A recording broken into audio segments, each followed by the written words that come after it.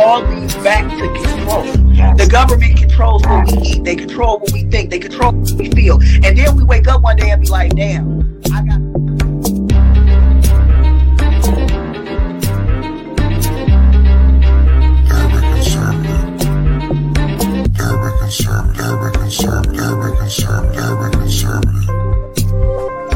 But isn't that American dream? That American dream is... Because there's more people that live that type of fucking American reality.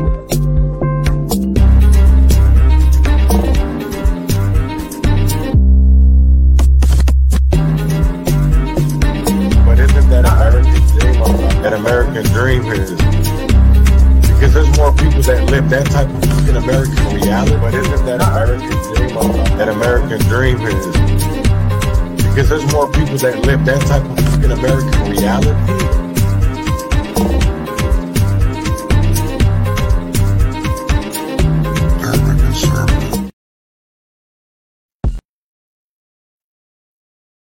Q9, my futon, fold it up and smoke it. Transgression, a progression of a war we ain't asked for. Transgression, a progression of a war we ain't asked for. It's madness, yo. All the things that we could talk about. Call it. But let's talk about these urban circumstances real quick. And basically, it's we got this. So, revolution. Winner's frosty hand. Muhammad is the famed name, forever stand. Standing on royal fusing of justice for the few, ridiculed by the pale terrorists bent on genocidal obsession, rooted in fear of neglection and abandonment, fueled by nightmares of ancestors.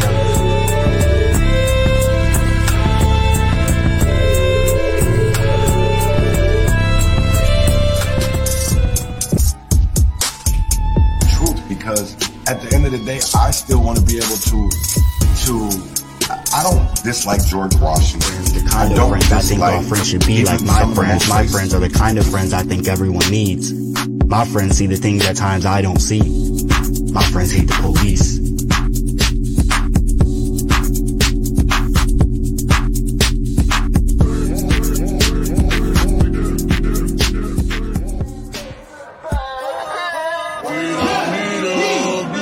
What has changed? Are deemed the criminals, and the blacks are deemed the criminals. shut up and help. Reflection ain't nothing but the inner child trying to see you. You gonna look? You gonna pick up that book? Lord, keep me far from mistakes. Guide me through night and day. Teach me your ways. Show me the righteous way to sway. Lord, can you teach me, please? Show me the way, I'd say.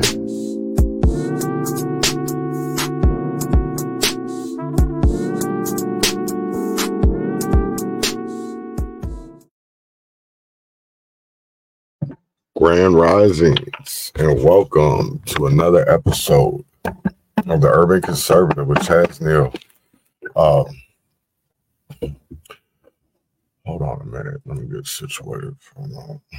So, Grand Risings, and welcome back to another season of the Urban Conservative with Chaz Neal. We're excited to have you join us on this journey of thoughtful discourse and community engagement. The Urban Conservative is proudly sponsored by the Leon Block Network, an organization committed to promoting transparency, truth, and accountability in our media landscape.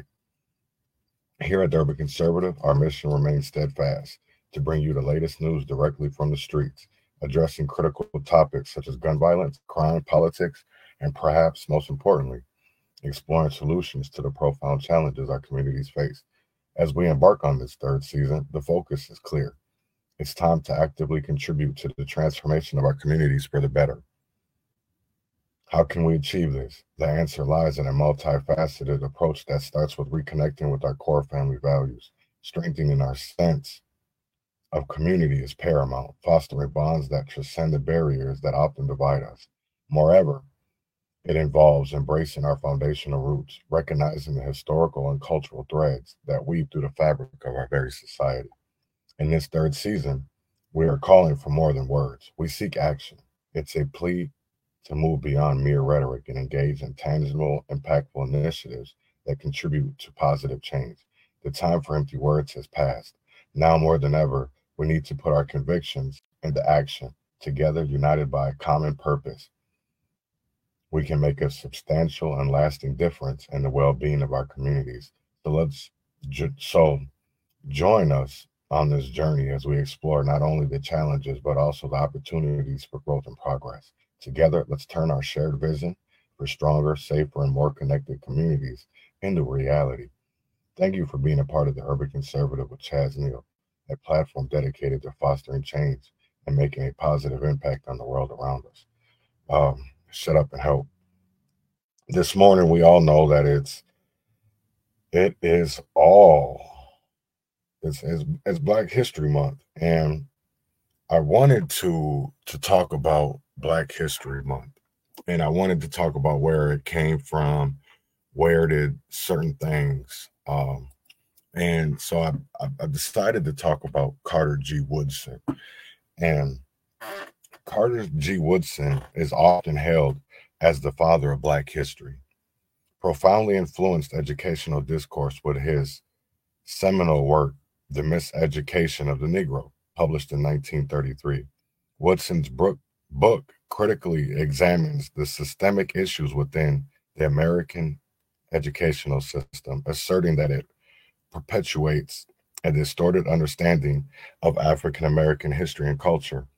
Woodson contends that the education provided to Black individuals is mired in Eurocentric biases, fostering a sense of inferiority and reinforcing racial stereotypes. He argues that the curriculum neglects the significant contributions of African Americans throughout history, thereby perpetuating a cycle of miseducation. Woodson emphasizes the importance of incorporating a more comprehensive and inclusive history that acknowledges the achievements and struggles of Black individuals. One key aspect of Woodson's argument is the detrimental impact of the omission of Black history from the curriculum on the self-esteem and aspirations of Black students. He maintains that this educational void hinders the development of a strong and positive racial identity. Furthermore, Woodson suggests that the miseducation of African Americans contributes to the perpetuation of racial inequalities and the maintenance of the status quo. Woodson's work also underscores the need for Black individuals to take an active role in reclaiming and disseminating their own history. He advocates for the establishment of institutions and initiatives that celebrate and educate about Black achievements. Woodson urges a paradigm shift in the educational system, advocating for a more inclusive curriculum that acknowledges the richness and diversity of African American experiences. In conclusion, Carter G. Woodson's The Miseducation of the Negro is a seminal text that critiques the shortcomings of the American educational system and imparting a distorted understanding of Black history. His call for a more inclusive curriculum and the recognition of the contributions of African Americans remains relevant, prompting ongoing discussions about the need for comprehensive and equitable education. I knew about Carter G. Woodson, and I really didn't understand or really fully comprehend what his achievements and mark that he left on history.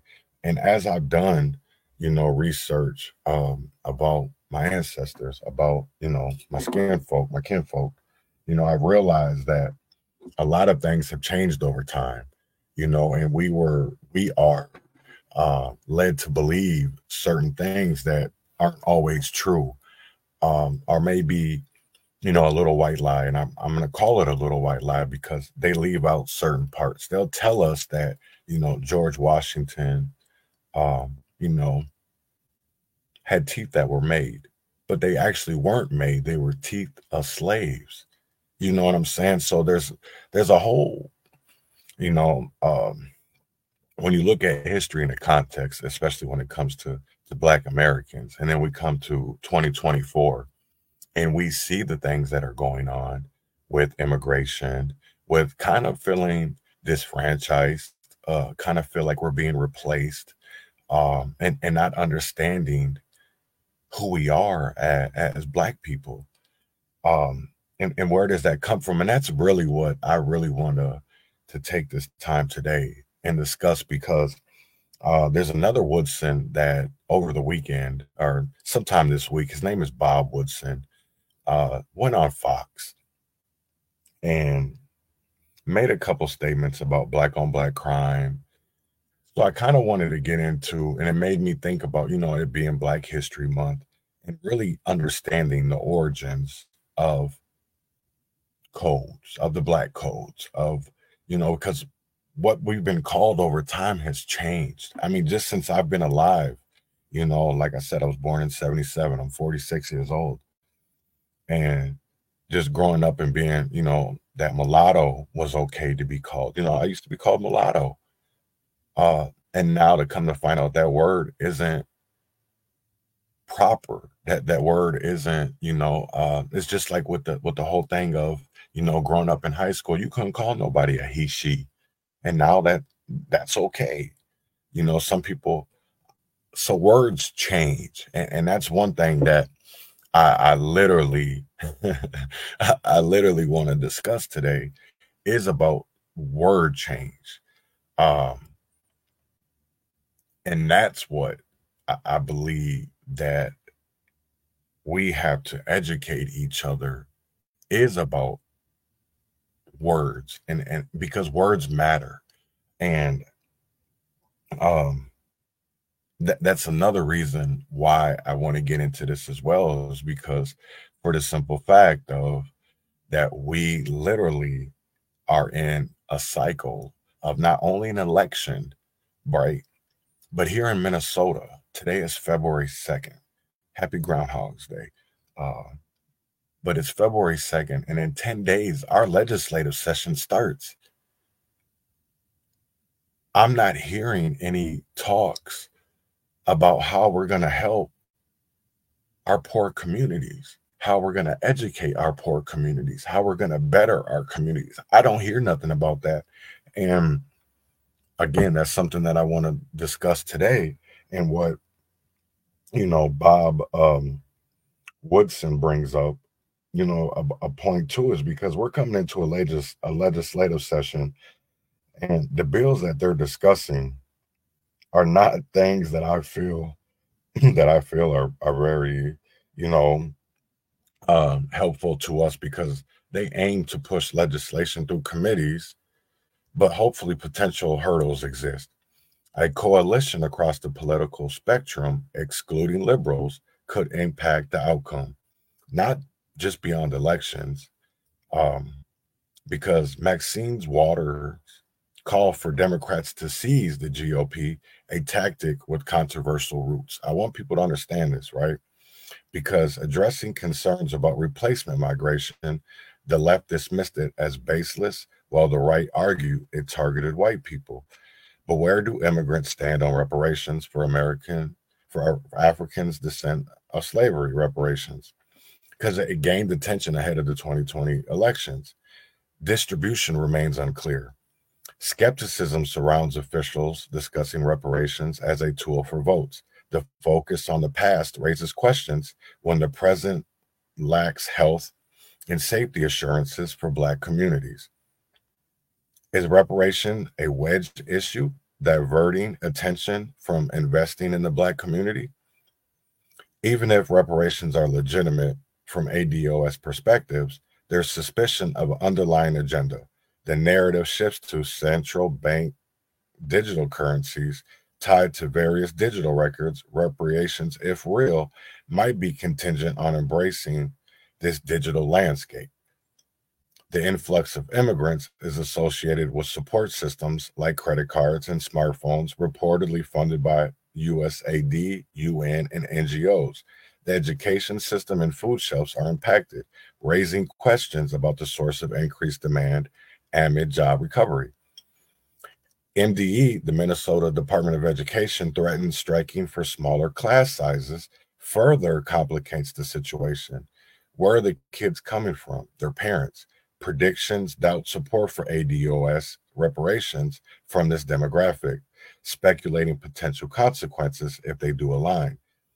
The call isn't to view immigrants as enemies, but to redirect focus, targeting the support networks and entities that influenced immigration, along with addressing issues within the governments, NGOs, corporations, and banks involved, could be a strategic approach. Because I don't think people are fully, people talk and they, they throw out these executive orders, they throw out these legislation acts, but they don't ever get into the words. They don't ever get into the details. They don't ever get into the meat and potatoes of it. They always just want to give you the either the dessert or the appetizer. They don't ever want to give you everything that is involved in it because of the simple fact of the wordplay. And if we understood the wordplay, because right now, Black people, we're being called POC or we're being called BIPOC, all to literally throw us in with the immigrants. And I don't want to call them illegals. You know what I'm saying? Because I know that I don't want to disrespect anybody. That's not my intention is to come on here and to talk bad about people, right?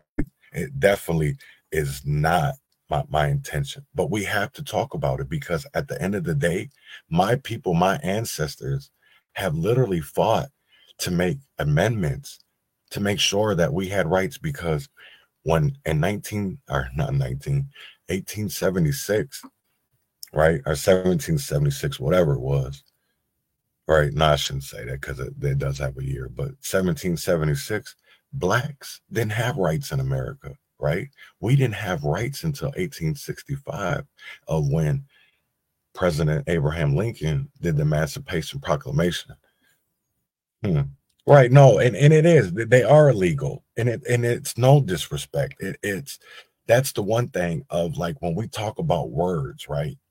And that's one thing that I want to get into because, words have changed over time. That's why I brought up mulatto, because from my understanding of being called mulatto today, you get what I'm saying?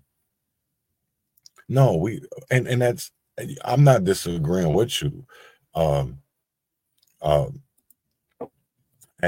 Any type of form, John Tell, what I'm saying is that we literally have so much going on, but yet our government and our elected officials seem to be doing more to replace the votes that they believe that they're missing. So they go in there and lie and do the wordplay, because I see it in Minneapolis. I'm seeing it in Chicago, right?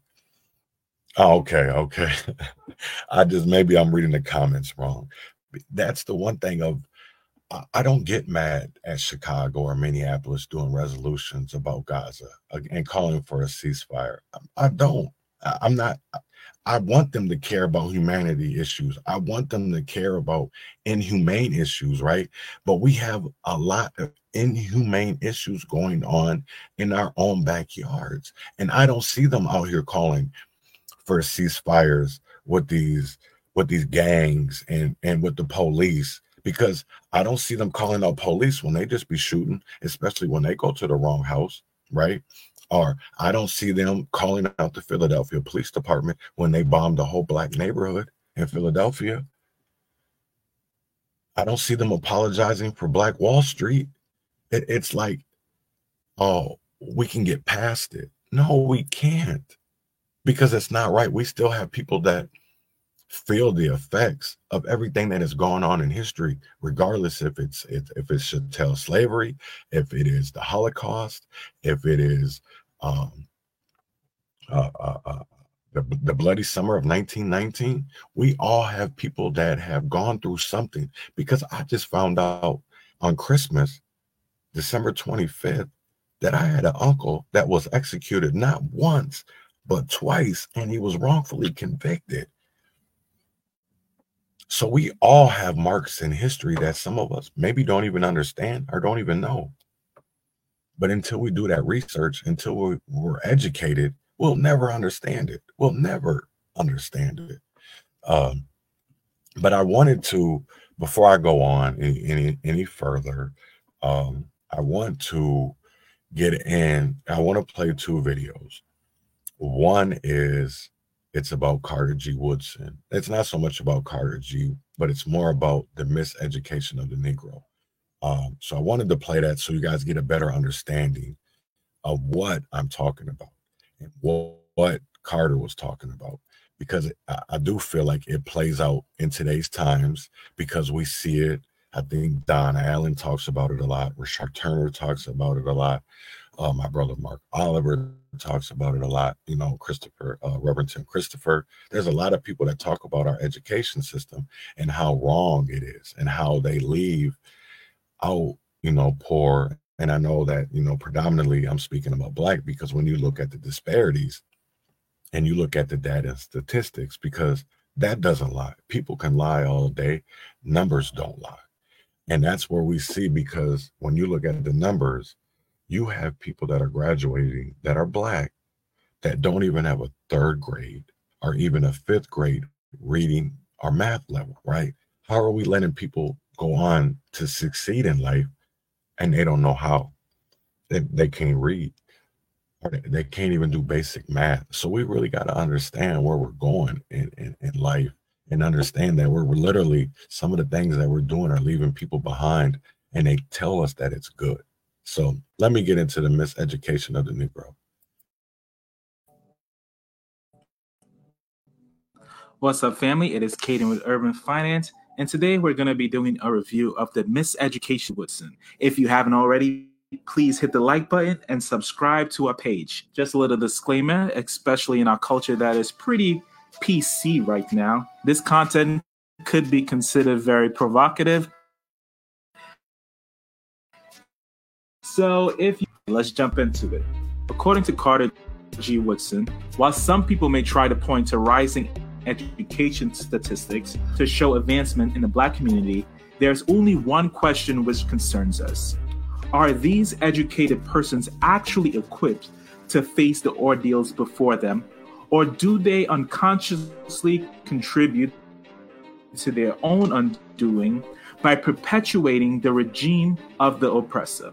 Highly educated Negroes denounce persons who advocate for the Negro a sort of education different in some respects from that now given to the white man. They are anxious to have everything that white people have, even if it is hurtful.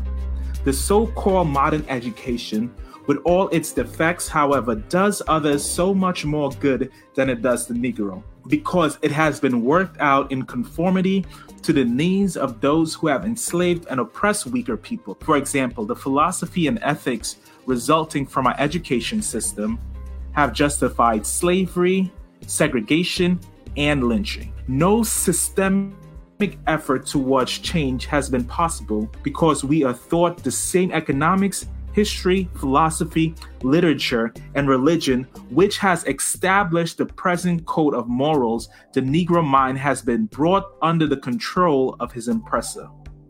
The problem of holding the Negro down, therefore, is easily solved. When you control a man's thinking, you do not have to worry about his actions. You do not have to tell him to stand here or go yonder.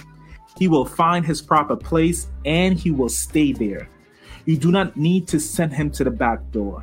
He will go without being told. In fact, if there is no back door, he will cut one for his special benefit. His education makes it necessary. If our education system isn't allowing our people to thrive in society, then we must come to the conclusion that it is a failure. There isn't one strategy that will fix our system, but we must be open to trying different forms of education because the current one is not working. The educated Negro have the attitude of contentment towards their own people because in their own schools and in their mixed schools, Negroes are thought to admire the Hebrew, the Greek, the Latin, and to despise the African. In most of the Negro colleges and universities where Negroes are taught, the race is studied only as a problem or dismissed as of little consequences. In a Negro summer school, a white instructor gave a course on Negroes. using for his textbook a work which teaches that whites are superior to blacks. When asked by one of the students why he used such a textbook, the instructor replied that he wanted them to get that point of view. The thought of inferiority of the Negro is drilled into him in almost every class he enters and in almost every book he studies.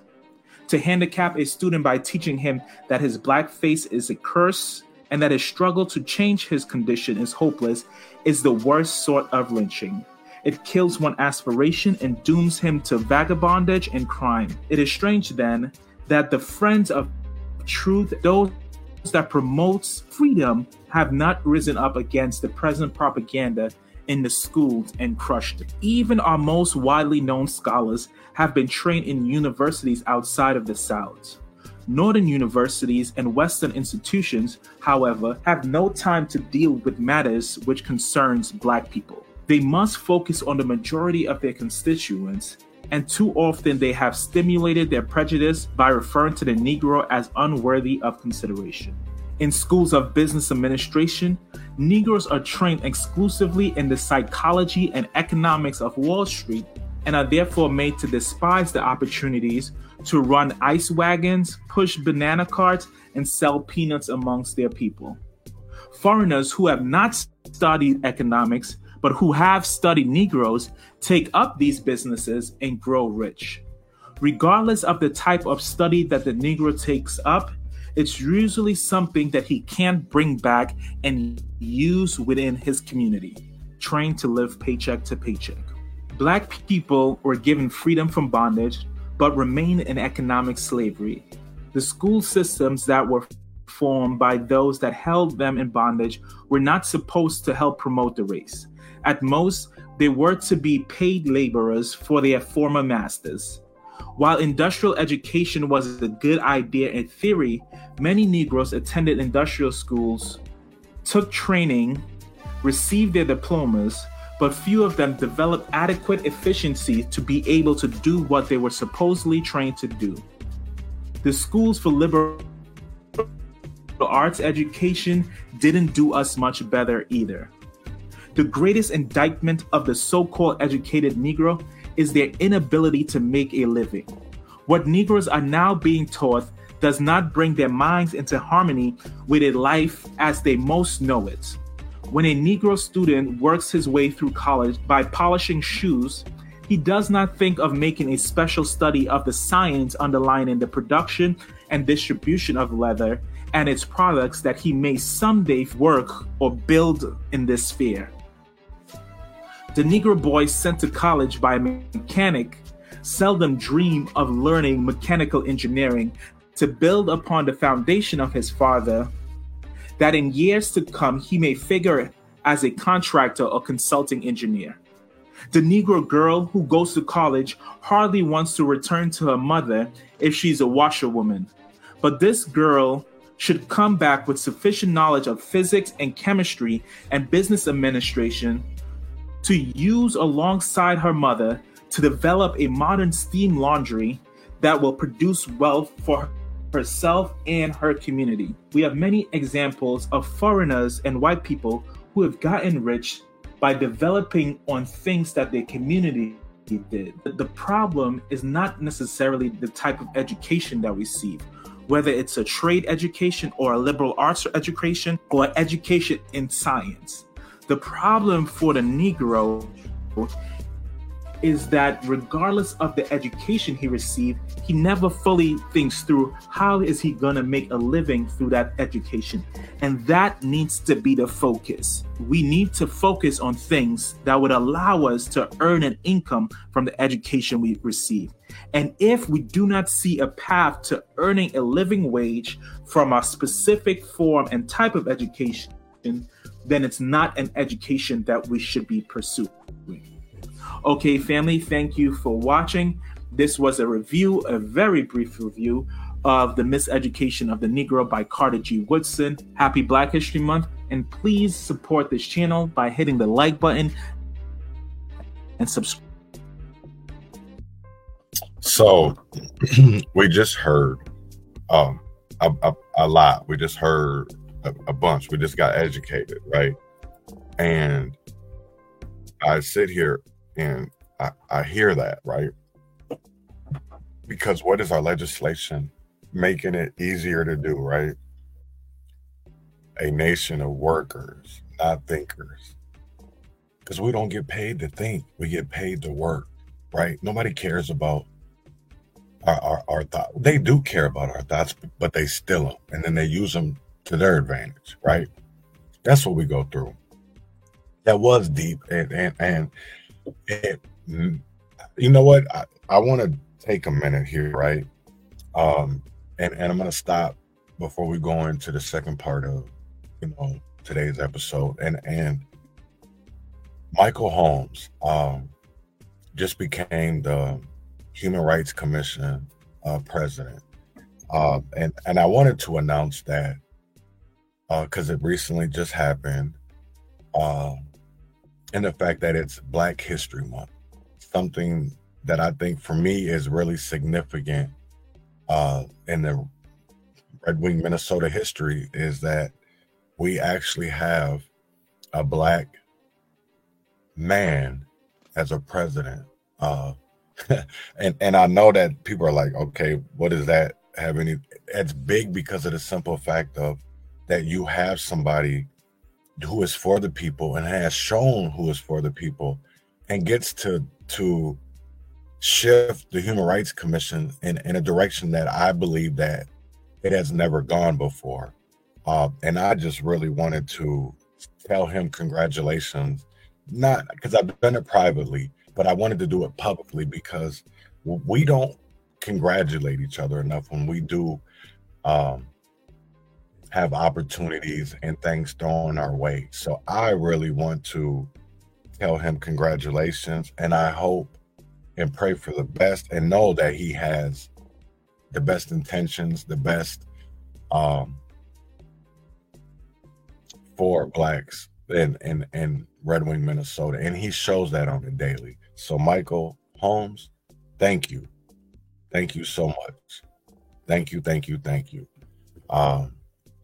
And if you guys don't follow Mike, please do. He's a great guy.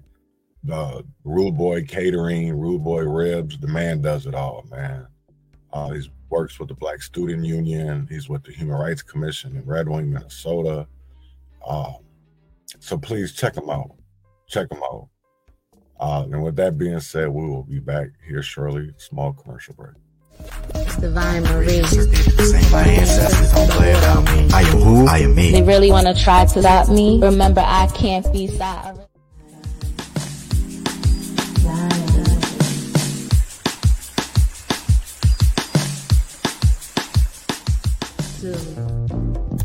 Flow like the wind. Slow like the wind. Breathe out. Breathe in. Stop projecting. It has nothing to do with me, it's you. When you begin to realize that most people are projecting, you won't take anything personal. We all been through some shit, but it's time to heal. Release. Let go. Heal. Releasing shame. Releasing doubt. Activating our crown. We are connected with the moon and the stars. Us women are. We are.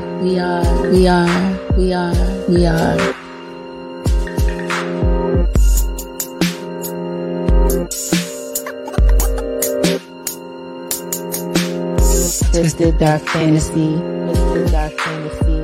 No commitment. All submission.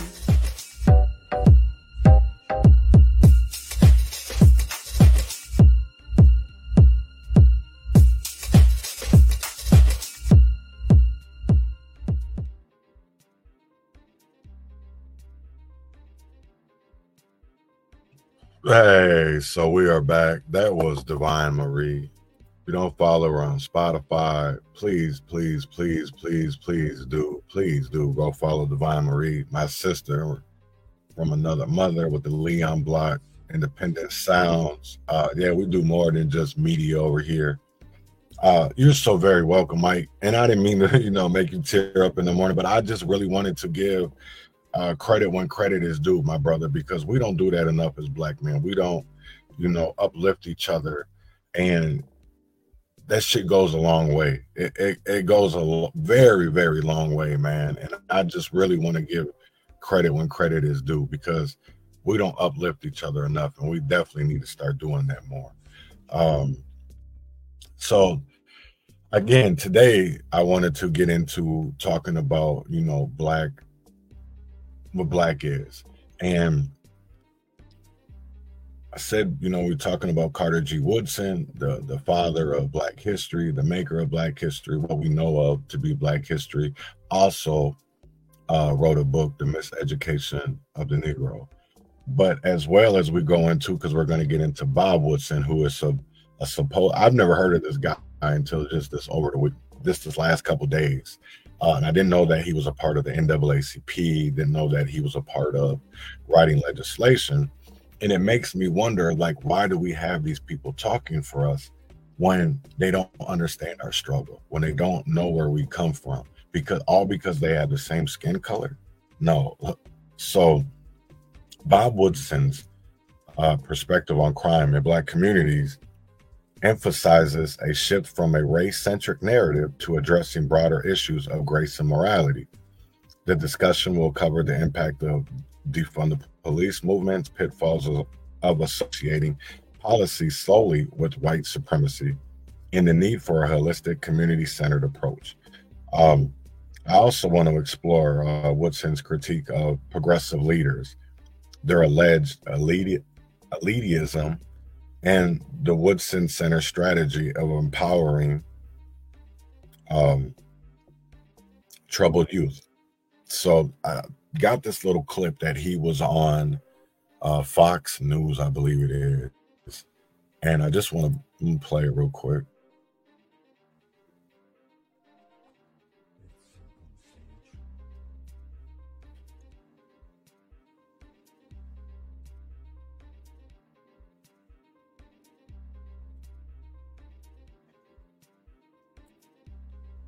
All right, I'm gonna start it over because you guys can't see it. So here we go. We'll get better when we stop chasing this false narrative. We have a race problem in America. We have a grace problem in America.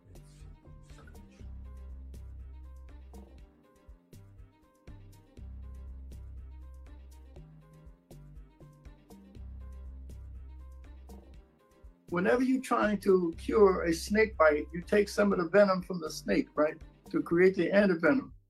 Same principle here. You take kids from the same neighborhood, but who become healing agents, put them into school, make them full-time employees, then they become a part of the youth culture and they're able to redirect. It gives every young child in school a big brother or a big sister. So we need to stop, again, looking at it through the lens of race and tribalism, and recognize that we have a moral and spiritual free fall that is consuming our young people. In the inner cities, it's homicides. In wealthy suburban communities, it's suicide. And low-income white communities, it's prescription drugs. I think it's directly related to progressive policies since George Floyd, and even before that. So-called social justice warriors have declared war on the police. The Black elected officials does not have to take responsibility for why these problems persist even on their watch. Because they can say, oh, police are an extension of white supremacy, and therefore it puts the burden of changing it on the outside, and it deflects attention away from their inadequacies or incompetence. So what do that? I can't say that I agree with him. We know by legislation, we know by the words, the wordplay. Because if it was all about morality and grace in our communities. I do believe to a degree that is part of it, but a lot of things have gone on because of progressive policies. You know, we've had the war on drugs, right? Which they claim was going to clean up our neighborhoods, what was going to clean up our communities, right? It didn't. It only made our communities worse, right? So then we've had the No Child Left Behind in our education system, but yet they're leaving children behind. It's more like a oxymoron, and I don't know if I'm using the right word, but it's like they'd sit there and tell you that no child left behind, but the legislation is actually leaving children behind, right? It's leaving them behind educationally. It's not leaving them behind grade level. It's leaving them behind brain-wise, right? Because the kids used to get picked on. I'll tell you right now, I used to get picked on because I got held back a grade. But I'll tell you right now, though, I should have been held back more because I was nowhere. I'll tell you right now, and I've said this over and over again since, researching and doing this movement, because it's a marathon. It's not a sprint, it's a marathon. And what I've learned is I honestly don't even believe I have a high school education. I can barely, I couldn't even pronounce statistics till 2020. I had a hard time. I was in my 40s, right? I couldn't even pronounce certain words. If it wasn't for John Tail, like literally, man, and honestly, John Tail, I'm not, Kent Logan is somebody that I would consider a mentor. And I know I haven't talked to him lately. I hope he's all good. But he is the one that really made me want to get self-educated, because I knew they weren't just going to give it to me. I had to go out there, and I can't even say search for it. I guess I did have to go search for it. And I'm glad that, Kent pushed the city charters and the Constitution and learning the statutes and about the data request and the Freedom of Information Act, because that has helped in so many numerous ways, because I wouldn't be able to do the things that I've done, and that's the crazy thing. I ain't never wanted credit for any of this. All I've ever wanted was to better my people so that we could live better. And that's always been, because if this was about me, I would have, how much money I've had thrown at me, and I ain't took it. I have not took it, because if I can't take everybody with me, I'm not going. I'm not. And that's the problem. We have too many people that are okay just taking the few they can and not everybody. Because I could have been took the money. If that's what this was all about for me, I could have been took the money, right? But for me, it was to better my community where I was in Red Wing. So I authored a resolution proclaiming racism a public health crisis. Did that do anything? No, right? I was a part of writing and authoring and getting a rental licensing program passed in Red Wing, Minnesota. Did that help? No, because you know why? I wasn't educated enough. I still got played with the wordplay by my own people. By my own people. I literally worked with Andrea Jenkins and her team, right? And Kano on that damn resolution. And to see that it don't even help Minneapolis. So how the fuck was it going to help Red Wing, right? It don't even help Minneapolis or Hennepin County, where they have Black leaders. It don't even help. So how is it going to do anything in Red Wing, Minnesota, with a bunch of white people, where they've had all these other different committees, GARE, and so many other things, and ain't shit changed? They just sweep it under the rug. So how is shit gonna change? And that's why I'm glad again that Michael Holmes is the president of HRC, because I'm hoping them things change, right? I'm hoping that the city council is because they want to hold President Biden accountable. I know Janie and them are all, we need this immigration problem. I get the Republican talk around Red Wing, right?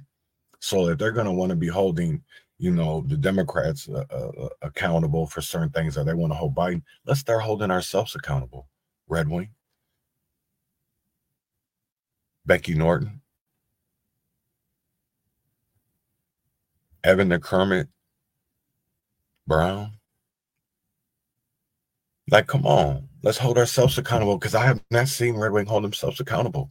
Not for Wigger Days, not for Shaquita Hurd, right? They haven't held themselves accountable. They paid, but then when you ask questions, it starts to become a problem, right? And that's the problem, because once you start to ask questions and you ask the wrong questions, it's not even about asking them. They are the right questions. It's to them you're being too nosy, or you just, why are you asking that? Why do you want to know that? Why do you want to know this? So I can educate, so I can understand what's going on, right? And if people ask more questions, we would be in a way better predicament. A way better predicament if people ask questions instead of just looking the other way, or just like, oh, it ain't none of my business. It should be your business if we literally have the homeless problem that we're having and they get more than enough money to fix it. Where is all that money going? Nobody's asking questions. We're seeing we're feeding our future, right? Why is it such a bad thing to ask questions? Right? Why is transparency such a hard thing? That's one thing that I always ask myself, right? It's because everybody says they want the truth. A lot of motherfuckers, they don't want the truth because that truth hurt. The truth hurts too. And that's some real shit. I'll tell you right now that the truth would really honestly break a lot of relationships out here. And I'm talking about friendships. I'm talking about marriages. I'm talking about the whole nine, right? Because people don't want the truth. They don't want that real. They want to continue living in that fantasy world that they're living in, and to think that everything's okay. They don't care about what's going on at the Texas border. They don't. They don't care what's going on at the Canadian border. They don't care that we're in the midst of a potential civil war, or even the fact of a world war that the Minnesota National Guard just sent 550 Minnesota National Guard members to the Middle East for 10 months, right? You see all these places having, what are the doomsday meals, doomsday kits. You see people building bunkers, right? But yet the legislation that I see aims to make it easier and not hold people accountable, not to hold people responsible for their actions. And I understand where Bob Woodson is talking about of nobody wants to hold our leaders accountable. But see, I don't call them leaders, right? Because they're not really they're not leading us. They're leading us to doom. They're leading us to trauma. Because we talk about defunding the police, right? Have we haven't defunded them. We've given these motherfuckers raises. Right. Right. I don't see, and that's another thing. But for real, they've literally made it to be where, again, a nation of workers and not thinkers, because they don't want us thinking about the shit that's going on. They don't want us to see the things that they're doing, right? They don't want us to have the time to read the legislation that has been, because I'll tell you right now, that shit it's February 2nd, right? And that shit coming out in holes. The shit coming out, and I'm talking about the damn session ain't even started yet, and it's already coming out. Because let's see.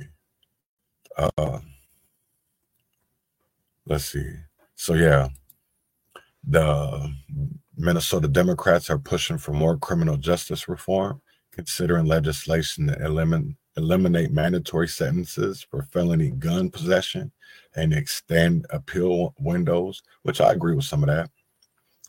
The agenda includes banning low-level traffic stops. I agree with that. Enhancing police transparency. I agree with that. Possibly ending cash bail. Okay, depends on what crimes.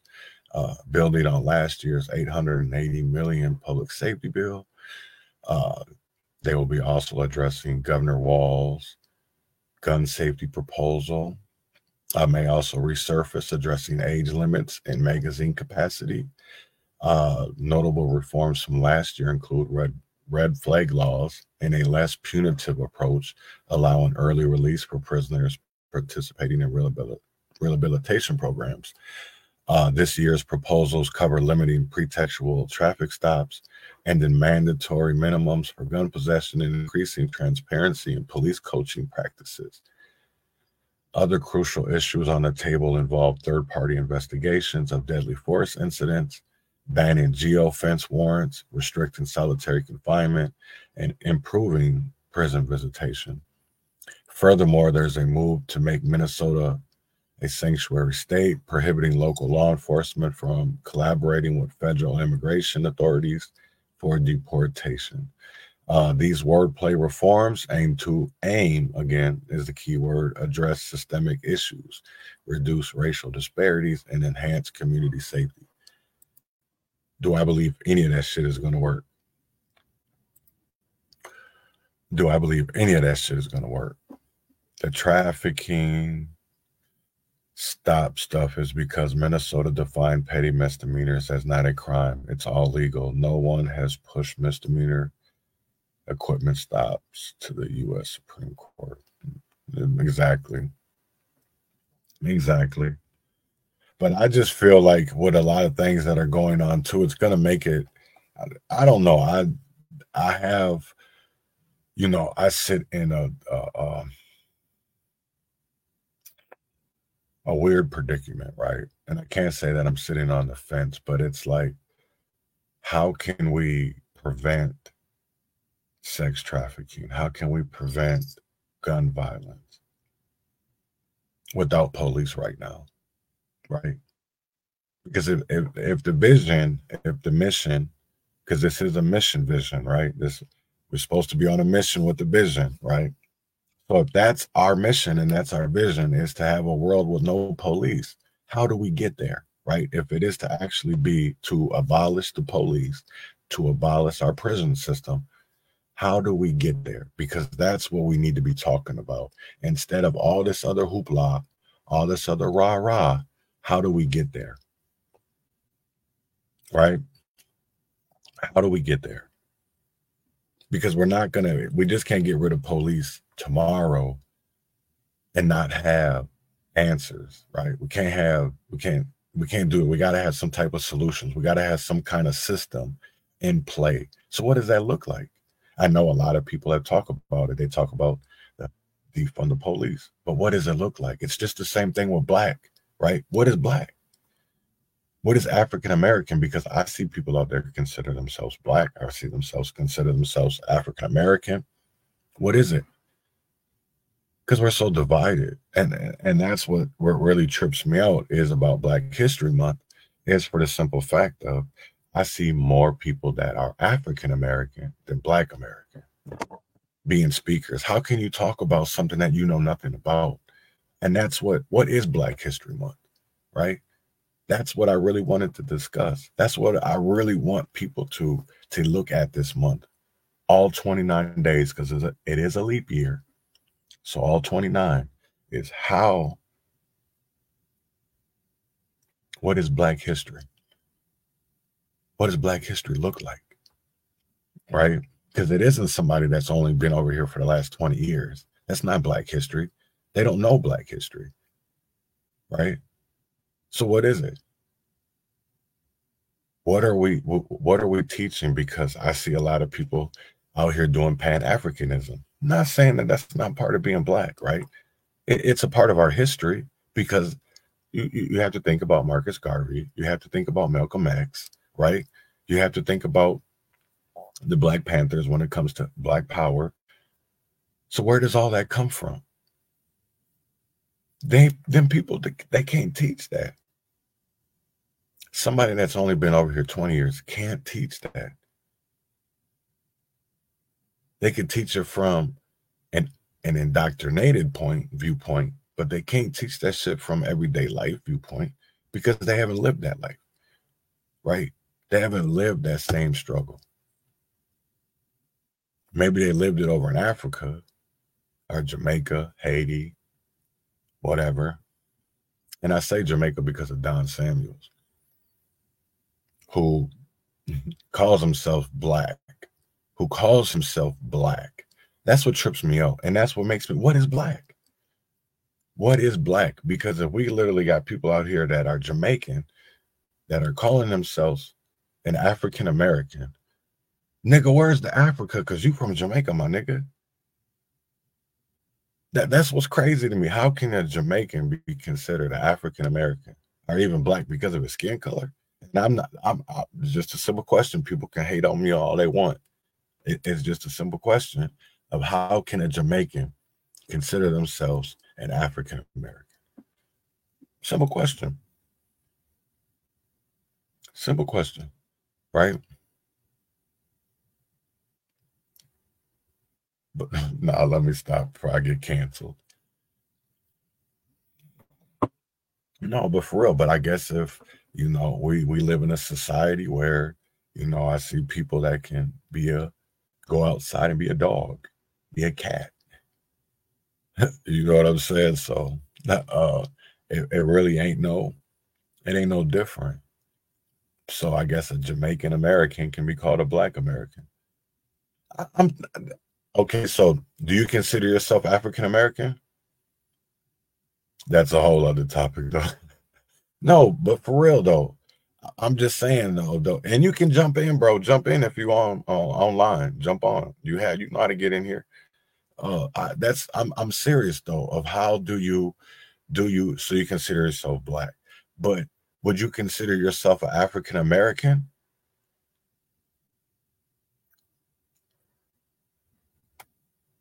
See, I think that's something that we need to get into is what is Black? What is Black? Right?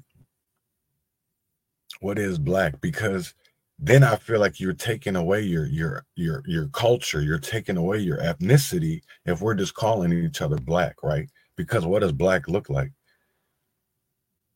Because it's just like calling a person white. You're forgetting about their roots. You're forgetting about that they came from Germany or they came from Ireland or Italy or wherever white places across Australia.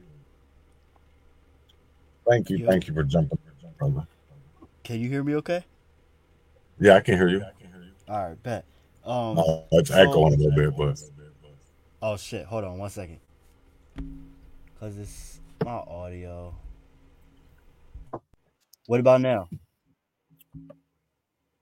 No, I don't think so. All right. No, you good. All right, cool. So you have mentioned like Jamaicans. So yeah, Jamaicans specifically, because remember, Jamaica was ruled by the UK. And this is not to come at other Jamaicans, because yes, a part of my heritage is Jamaican, part of my blood at least, right? But I feel like Jamaicans have been immigrating to the United States for enough generations at this point that there is a significant population of people with Jamaican heritage, but have lived here in America for a number of generations. So they have been Americanized.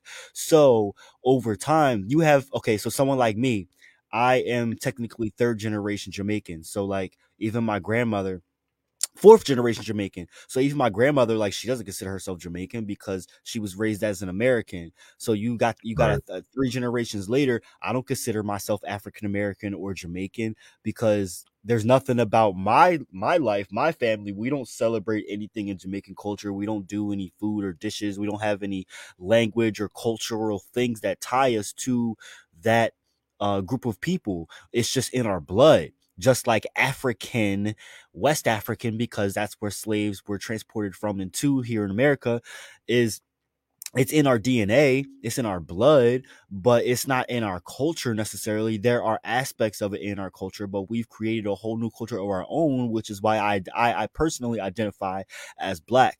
But when it comes to Jamaicans specifically, compared to other um, African descended groups of peoples in the diaspora, I feel like Jamaicans are a bit of an exception when we talk about it, because they started coming to America a lot sooner than like Ghanaians and Somalians and Right. Haitians. Do you know what I mean? Like they're still a Right. little more fresh. So where we have every right to say what we're talking about right now. But when it comes to Jamaicans, I feel like it is a little different because, and don't get me wrong, there are still a lot of Jamaicans coming here to America and still holding on very dearly to their culture. And I'm not mad at that.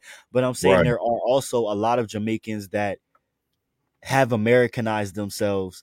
And so like I'm not picking at you, but like that little tidbit I did want to throw in for people, because there are a lot of Black people and people that identify as Black that actually are Jamaican, may not even know it. Like I didn't know Right. that Jamaica was in my blood until about 2020. Right. Yeah. And it wasn't to, I just really wanted to get more into context, because I always give Ashley shit because she's like, oh, I'm white. No, you're not. You say your mom's side is from Germany and your dad's side is from Israel, I believe, since he says Jew. But it's like, or even my mom, who is Swedish, which is Sweden, and then the other part is from Norway. And you can literally tell that in my grandparents' maiden names, well, my grandma's maiden name, and then my grandpa, who was a S-O-N, a son. So where does that come from? It comes from the Viking era, Viking times. Swedish. I think I'm saying that right. I don't know. I could be wrong. Let me stop talking white history. No, you said it right. I don't know about. You said I it think right. I said it right. All Yeah. right. Because it was all Leif Erikson. Yeah. Right. So, but that's what I just want people to, because I think we get so caught up and people don't even fully understand where you come from. And if we don't understand where we come from, how the hell are we supposed to know where we're going? Yep. You know what I'm saying? So that's why for me, and I've talked to this, Reverend Tim Christopher, is, when I do my background search on my family, I don't see nothing beyond a number. On my daddy's side, there's a number. You know what I'm saying in the book? That's not my grandpa name. Yeah, they say that they can trace back the breeds of horses hundreds and hundreds of years, but they just wrote down numbers for us in a lot of cases. Like, yeah, because they didn't care about our lineage, and No. that's one thing that I'm starting to realize, is that they wanted us to forget where we came from. Yes, precisely. It's the same thing of, I think about roots, right? And how they tried to get Kunta to call himself Toby. Right. Kunta Kente. And they, you know what I'm saying? Like, shit. They even chopped off well, I mean, it was partly to do with running away too, but that left, now that I think about that, it's like, damn, the whole time there was a message in there that they wanted people to forget where they came from. Imagine if someone tried to air that in school today. Right. We were showed that. We grew up watching that. We're showed it, Exactly. Yeah. I think they would fully, because you know what? I might literally talk to kids, to people that some have never even seen that. And it's like, how have you not? You've seen. Bro, there's so many kids that don't know anything. They never heard of it, don't know what it is. Right. I'll be making Chicken George jokes all the time, and they be like, who? How the hell you know Chief Keef, but you don't know Chicken George? Right. You know what I'm saying? Like, come on, you gotta know. But you know Howard the Duck, but you don't know who Malcolm X is. Right. Like, come on now. Or you know who Superman is, but you don't know who Martin Luther. Well, not everybody should know who Martin Luther King is. Fuck, Dr. Sebi. Shit. Right. Exactly. Oh, that good point. Anybody. Good Yeah. point. Very good point. Shit. Even with Carter G. Woodson or Henry Box Brown, I didn't know nothing about Henry Box Brown until yesterday. I didn't even know who that was. You know what? This is also one of my favorite times of the years, and I hate to say it that way, but just because we get to share stuff with folks, and it's that time of year that they're actually like really, really Paying wanting attention. to receive it. Yeah, right. Because everybody's talking about Black History Month. Right. It doesn't matter if they're conservative. It don't matter if they're Republican. It don't matter if they're liberals or socialists. Everybody's talking about it because of the simple fact of we do, and that's the problem. Though we should be appreciated. Our ancestors should be appreciated and remembered every day, and have focus on it instead of just 1 month. Mm-hmm. And that's what really bugs me, because I know people talk about critical race theory, and they talk about it as a course, as a curriculum. But to me, I look at critical race theory of what's already being taught in school, of being critical, of not teaching facts about certain things. Oh, yeah. They'll uplift white people, but when it comes to Black and brown, prime example, Thanksgiving or Christopher Columbus. Mm-hmm. You know what I'm saying? Why is it that it's just now you have governments, you have people really speaking out about it, and they still will, to the grave, these Republicans, that's a lie. No, it's not. Stop it. Because Italians had that shit on lock. You know what I'm saying? Like, damn. Or even the fact that, they'll say that, oh, we didn't have nothing to do with slavery. Well, no, you didn't, but your people did. Mm-hmm. And we can prove it on paper. Yeah. And it's like, at the end of the day, I don't even be caring. All I want to do is actually, when these people write stuff, to actually mean the shit. Don't just be writing it down because it's a feel-good moment. You know what I'm saying? Like, because I get tired of that shit. I wanted to slap Governor Walz yesterday when he proclaimed yesterday Minnesota Proclamation, Black History Month in Minnesota. Nigga, it's like, come on, man. You do this shit every year. Every year. You know what I'm saying? Every year. Like, I get so tired of that shit. Yeah. Like, stop coming. Nobody give a fuck. Go out to Sunfish Lake and do what you do, man. Like, shit. Have fun with that shit, bro. All right. It's Friday. I can't believe it. This week done flew by. It did. It sure did. Damn, this shit done flew by. It's a leap year this year. Agreed. No, definitely. Right. No, I'm not disagreeing with that at all. But I know people definitely need to pay attention. And that's one of the reasons why I brought up the whole Black thing, is because you're literally going to see Black being in the news a lot in the next couple months, because we're going to be a hot talking point. We're going to be a hot talking point. What you mean? No, we're going to be a talking point because reparations is, out there. We're going to be, because of the fact of immigration, the fact of, you have some places that are trying to end the slavery cause and their the slavery clause in their amendments. You have things that are going on in Alabama and Mississippi with their legislation about, inmates dying and body parts being harvested or, being buried behind police departments. So there's different things that are, going on. And I want people to pay attention and don't get deflected and distracted about other things, because you got to worry about, it's always good to care about what's going on everywhere. But let's take care of our backyards first, because how are we gonna try to help other people and we can't even do nothing with our own backyard? Mm-hmm. That's all I'm saying. I'm not saying asking people don't stop speaking out about Palestine. That's not what I'm saying. Don't stop speaking out about Gaza.